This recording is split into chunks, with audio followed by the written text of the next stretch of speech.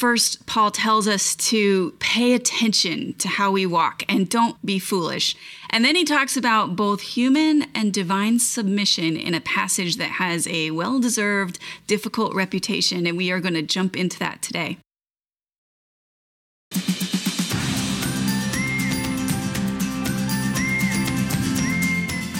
Welcome. I'm Michelle Berkey, and this is Praying Scripture, a weekday broadcast where we use God's own words to honor Him and to talk to Him about the things going on in our life and in our world.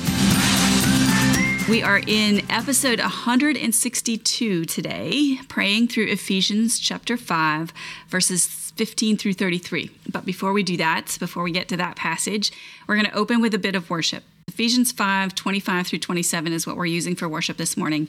And it says this: Husbands, love your wives, just as Christ loved the church and gave himself for her to make her holy, cleansing her with the washing of water by the word.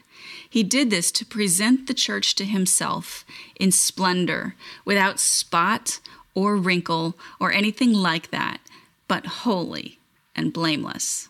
This passage, this short 2-verse segment, I want to get away from the submission discussion for a moment and talk about what we learn of Christ in this passage and pray that part of it in worship. All right, so let's pray. Father, I'm grateful for all of Scripture, the easy passages and the hard passages. And today, as we walk into this time with this passage that is difficult for a lot of us and has been interpreted several different ways, I pray that you would give us your wisdom. Spirit, you are the one that can open our understanding of Scripture, and I ask you to do that. As we step into this process, I pray that you would give me the words and the thoughts that you want me to say, and to keep inside the things that you don't want to be said. You can use all of Scripture to teach us, to rebuke us, to guide us, direct us, and I pray that you would do that. We want to sit at your feet and be taught today. So do that for us. Open this Scripture to our understanding. Pray that you would use this time that we have together however you want it to be used, so that it would glorify your name. Jesus, you loved the church and you gave yourself for her. I mean, one thing you did was, not after the whole resurrection thing, you left. You left these people you love so that, Spirit, you could come. And I honor you for that today, for that act of divine submission, essentially. And the fact that you so loved the church that you gave yourself for her. You gave yourself for each one of us individually, but also the church in general. And you did that in order to make her holy. You cleansed her with the washing of water by the word. You are living water, Jesus. And you loved us so much, and you lived so perfectly that your death could put us into a relationship. Your sacrifice could put us into a relationship with the Father. That a God could do that a God would do that you would want to present your church as holy and blameless is awe-inspiring. That you would follow through in personal sacrifice and do that is both inspiring and humbling. But that you are also worthy of being presented a holy and blameless church in splendor, no spots, no wrinkles. This is what you deserve. You deserve the best: holiness, splendor, no spots, no wrinkles, no blemishes. And you were able to accomplish that. I thank you for that this morning. Not only that you are able to accomplish it, but also that you are deserving of a worship, of an offering that is holy and spotless and blameless. Help us to understand how our lives fit into that plan that you have for your people. In Jesus' name, amen. Okay, that was the easy stuff, friends. Are you ready for the hard stuff? All right, let's get to it. We have Ephesians 5, 15 through 33 today. This is a sticky part of Scripture, and I had intended to do some serious study, partly for your benefit, but mostly for my own benefit. This is something that I've been meaning to dig into much more deeply than I have in the past. And I meant to do that before we met today, before this time, but I lost track of time. I did not realize that this was coming up so quickly, and so I didn't get that done. But I realized that that gives me the opportunity to show you how I would pray through a part of Scripture, a passage of Scripture that I don't know how to interpret, that I don't fully and completely understand, that isn't an obvious instruction or a very straightforward passage is the only word that comes to mind. And I think that's valuable because there is a lot of scripture that we don't fully understand, that I wouldn't have the context for if I didn't do some study, and I don't always have time to do that study. And so daily, as we would sit down to do this, there's going to be passages that we run into that we don't get. And so that doesn't mean that we can't pray through them. It doesn't mean that we can't get things from them. It doesn't mean that the Spirit can't open our understanding. So that's what you're going to get an example of today. But let's talk about there's a few different approaches to this passage. And just so you know what's coming, it's the one of the passages in Scripture about submission, wives submitting to husbands, husbands loving wives. It's that one. So there are a few different approaches to this passage. One is that it supports the idea that the husband is the head or the leader of the home, and wives are to always submit to that leadership. This is a traditional interpretation. It follows through some of the language of Scripture that usually is used or always is used in kind of an ordering, the idea of one another in an ordered kind of way. It follows some of the language usage that indicates that leadership and authority. There's another interpretation that this is all about mutual submission, that we need to submit to each other, that it's not wives only submitting to husbands, but it's that we all are to be submitting to one another. And there's evidence for that in the passage as well. There's also the idea that this is really meant in a sense that we all need to serve one another in a general sense, but in very daily practical ways. So I have to tell you, and I'm sure there's actually others, those were the three that tend to pop up most frequently. I have to tell you that I don't know the answer to this. I can't give you here's the correct interpretation. And in the spiritual season I'm in, personally, I tend to trust the traditional answers less than I might have at one time. But that doesn't mean that we can't read and pray through this text and get a lot from it. In a sermon that Charles Spurgeon once wrote, he said, "A lack of submission is no new or rare fault in mankind. Ever since the fall, it has been the root of all sin. From the moment when our mother Eve stretched out her hand to pluck the forbidden fruit, and her husband joined her in setting up the human will against the divine, the sons of men have universally been guilty of a lack of conformity to the will of God. They choose their own way and will not submit their wills. They think their own thoughts and will not submit their understanding. They love earthly things and will not submit their affections. Man wants to be his own law and his own master." Now, regardless of how we read this passage to come, this, I know, what Charles Spurgeon just said, is an issue in my life. And I suspect that it's an issue in the human condition. Unless you are perfectly, fully submitted to the will of God at all times, then this is going to apply to you personally.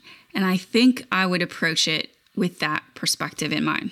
So here we go. I'm going to read the whole thing, and then I'm going to take it sentence by sentence. There's a lot in here. We could spend a really long time praying. So here it is, Ephesians 5:15 through 33. I'll read it, and then I'll pray through it. "Pay careful attention then to how you walk, not as unwise people, but as wise, making the most of the time because the days are evil. So don't be foolish, but understand what the Lord's will is.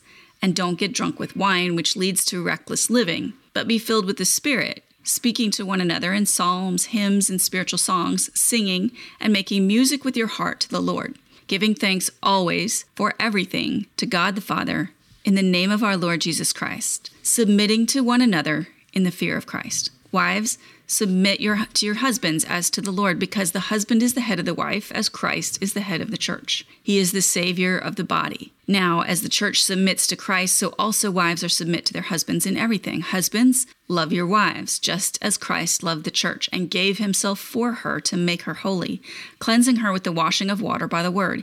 He did this to present the church to himself in splendor, without spot or wrinkle or anything like that, but holy and blameless. In the same way, husbands are to love their wives as their own bodies. He who loves his wife loves himself, for no one ever hates his own flesh, but provides and cares for it, just as Christ does for the church, since we are members of his body. For this reason, a man will leave his father and mother and be joined to his wife, and the two will become one flesh. This mystery is profound, but I am talking about Christ and the church. To sum up, each of you is to love his wife as himself, and the wife is to respect her husband. So that's the passage. And yeah, I probably should not. Okay, I'm going to hold back commentary and I'm just going to go to prayer. Father, we come to you with this passage of scripture that some people have always felt is very clear. Some people have felt is less clear. Some people have felt significant hurt and damage from the church through the application of this scripture. And we ask this morning, Spirit, as we go forward in talking to you about it and through it today, that you would open each one of our understandings. Mine, everyone who's listening, everyone who's participating, whether now or in the replay, but that you would speak to their heart about how you would have each one of us apply this to our own lives. You tell us to pay attention. Pay careful attention to how we walk, how we live, how we move through this world. It's very easy to get distracted by all of the things that we are presented with in life, whether it's things that we shouldn't be involved in, whether it's things that are good but not best for us, or whether it's just in an attitude of ease or I have plenty of time. Instead, help us to pay careful attention to how we walk so that we aren't living in an unwise, foolish manner, but instead as wise people. Wisdom can be pursued, it can be prayed for, it can be experienced, and it can be learned. And I ask for that today. I ask for your wisdom, not only as we walk through this passage, but just as we walk through life. Help us make the most of our time here. The older we get, the more we realize that time is short. And I have this picture in my mind that I'll share with those of you who are praying with me, because I'm not sure how to pray it without describing it to you. It's of my pastor who stood on the stage, a really big church stage once, and held up this rope and had somebody walk to the other end of the stage and hold that rope all the way across the stage. And the first inch of that rope was painted white, I think, or something like that. And he's like, this is the time that we have here. And this whole length of the rope, which was 50 feet or something like that, like really long, is what eternity can look like or will look like.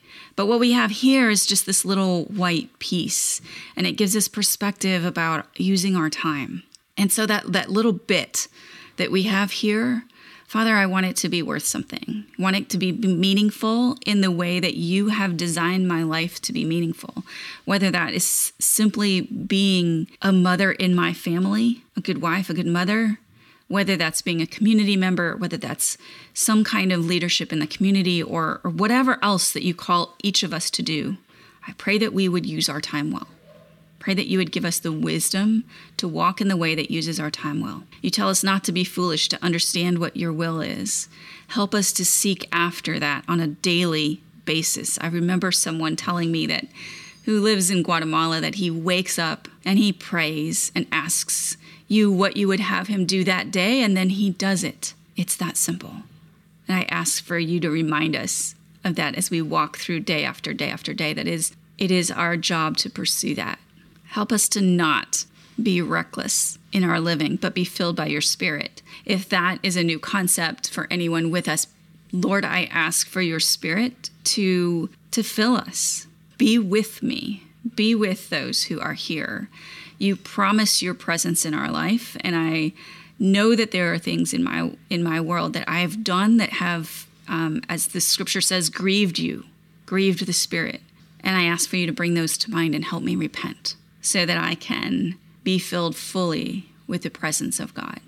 Help me to speak to each other, speak to all people with life-giving music, as you say.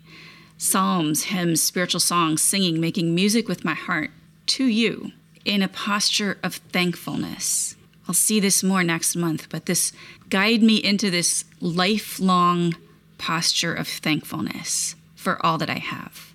In a way, then this sentence that leads into the next passage, this submitting to one another in the fear of Christ. You are, and I meant to say this earlier, you are worthy of our fear in a way that is not necessarily meaning scared of your wrath, because we are now children of the light, but aware of your holiness and your awesomeness in a way that isn't like the cultural way we throw that word around. We say everything is awesome, but you are awe-inspiring.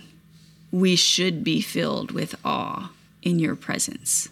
You are above us. You are so much bigger than us. You are beyond our understanding, beyond our comprehension, and you deserve a righteous fear of the Lord. Out of that awareness of our position, maybe isn't the word that I'm looking for, but I can't find the word I want. But out of the awareness of your holiness, help us live with each other in a mutually submissive way, to be more concerned with the well-being of others than of our own status, of our own power, of our own authority. Help us to serve one another in love in all the ways that you call us to, whether it's comfortable or not. And as we go forward and we look at this idea of how we can submit to our spouses, that's not always comfortable either. And I pray that out of this holy fear of God, that we would be learners in this process. How do we submit to each other in intimate relationship? How do we submit to each other in a day-to-day, walking around acquaintances kind of relationships? What ways do you call us to submit today? And how am I not submitting to you? That makes me think of those 3 ways that Spurgeon said, "Forgive me for choosing my own way and not submitting my will to you. Forgive me for choosing my own thoughts and not submitting my understanding to you. Forgive me for choosing my own loves of things that are here on earth, and not just things, and definitely objects, but not just objects, my comfort or my pride or my status or whatever those things are. Forgive me for choosing those earthly things above you and not submitting my affections to you. Teach me what submission looks like and how you would have me do so. The fact that you came, Jesus, and submitted to unfair, unbelievable levels of pain in order to work the will of the Father, submitting yourself unto death, another passage says, is both inspiring isn't the word I want, but an example to us that submission isn't fair and it's not easy all the time. And that doesn't mean that we shouldn't do it. So teach us what that looks like in each one of our situations, while respecting that you have created us in your image with the dignity and the value. This isn't a value question, I guess, is what I'm saying. And teach us the relationship between submission and our own value. What relationship should be there, what relationship shouldn't be there. Those of us who are married and who are in a spousal relationship, I pray that you would teach us to submit appropriately and love appropriately. I mean, I know you tell wives to submit to our husbands, and I believe that that's not simply metaphorical and simply meant to serve. You tell husbands to love your wives more than themselves, and that is sacrificial, as Christ was sacrificial. If we actually did those things, if both parties actually were living that way, then this would be a mutually beneficial arrangement. But it falls apart because we're human. And I pray that you would teach us to take those steps of what that's supposed to look like in our own lives. Teach us how to walk this in a way that is appropriate in our situations. As we think about this and pursue this idea, and don't shy away from it because it's uncomfortable, pray that you would teach us, that you would bring us to resources that you trust, not that our culture trusts or that the world trusts, but resources that you trust. Pray that we would, when we find these things in Scripture that we don't understand, that we aren't comfortable with, or that we find hard to understand, I pray that you would be our teacher. I pray that you would lead us into the ways that we need to grow up and mature in our walk with you. In Jesus' name, amen. Thank you so much for joining me, friends. I appreciate you being here. I appreciate you engaging in this prayer with me as active participants. We'll be back again on Monday. We'll be moving into chapter 6. It will be the last week of this book because Ephesians has 6 chapters. And if you're a podcast listener, I appreciate you being with me in that format, and sharing the show with a friend will help more people join us in prayer. We are brought to you by Grace in the Gravel Road, and my heart is that as we do this, that we will grow in our prayer lives, that we will grow in how we approach the Word and our conversations. But most of all, I pray that we would fall deeper in love with the God who gave us these words. Amen.